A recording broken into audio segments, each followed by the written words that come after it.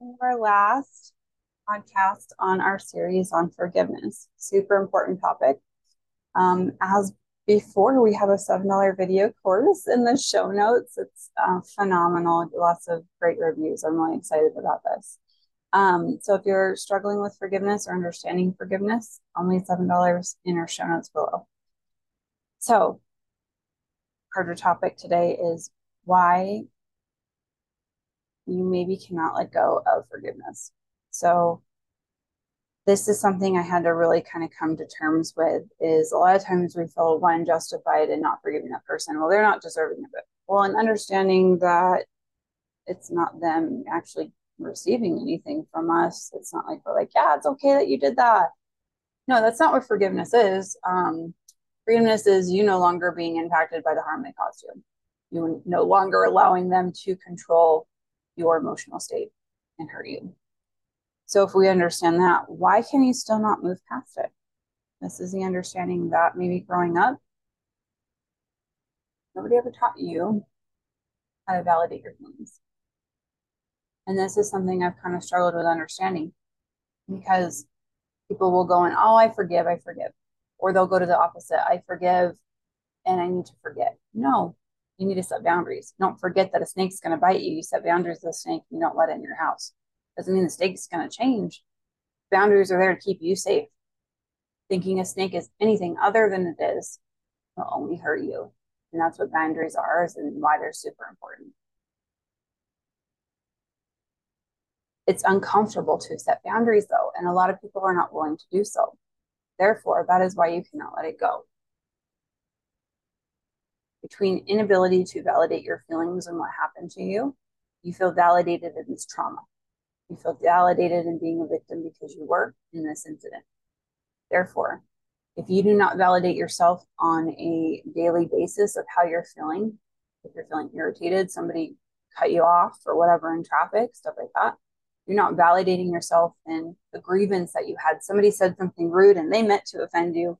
They meant to offend you. And when I say quote, like air quotations, is, oh, you're just reading into it. So that, no, if you said something rude, take ownership that you said something rude. You don't have to choose to get offended by someone choosing to be offensive.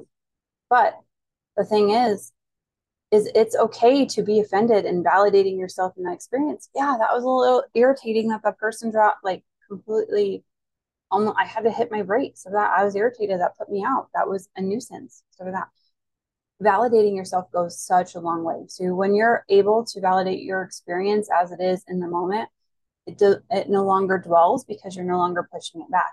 A lot of these people do not know how to validate themselves because nobody ever taught them to. They always said, well, that's super selfish of you, or don't be such drama for that. Parents said these to their kids growing up if you've had these situations happen because your own parents, bless their hearts, did not know how to validate themselves as well. Therefore, their parents probably said the same thing to them. Is it their fault? No, not really. It's really hard to model something that you were never taught. But now knowing better, knowing different, especially from podcasts like this, a little plug in right there, you know differently. Therefore, you will do differently for your own children, right? We're not shaming our parents for not having the correct tools, but we're willing to pick up the right tools so we can teach our kids differently. So, one, validating yourself goes a long way. When you are frustrated or irritated or whatever, just saying, you know what, I am irritated. You don't have to express that to even anybody, but just you validating your own emotions and yourself in that moment will give you a lot. Okay? It's so that you can let the emotion go because you're willing to experience it. When we push emotions down, we're not willing to experience them. It's really hard to process them because we're literally lying to ourselves about feeling them. So, one, maybe most likely nobody taught you how to validate your feelings. Therefore, when you are in a trauma response from an actual trauma and being a victim, you have a hard time letting go of a situation where you felt valid.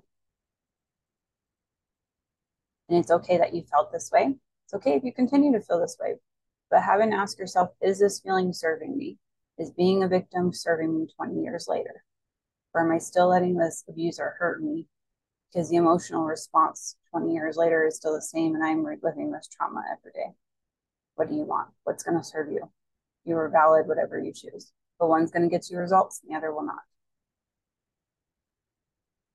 So really validating your feelings and allowing the experience and allowing how you feel, right? Whether it's a small one like irritation and somebody cutting you off, or trauma, something that really hurt you, something that limited your emotional growth for quite a while. Just being willing to experience it, being willing to be honest with yourself that it hurt.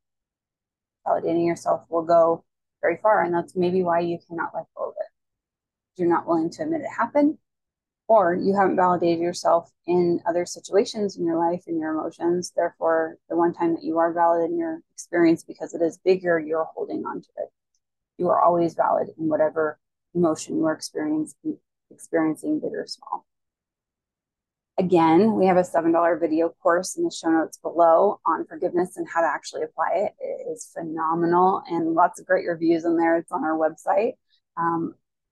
As always, I hope that you remember to be kind to yourself. After all, you're only human.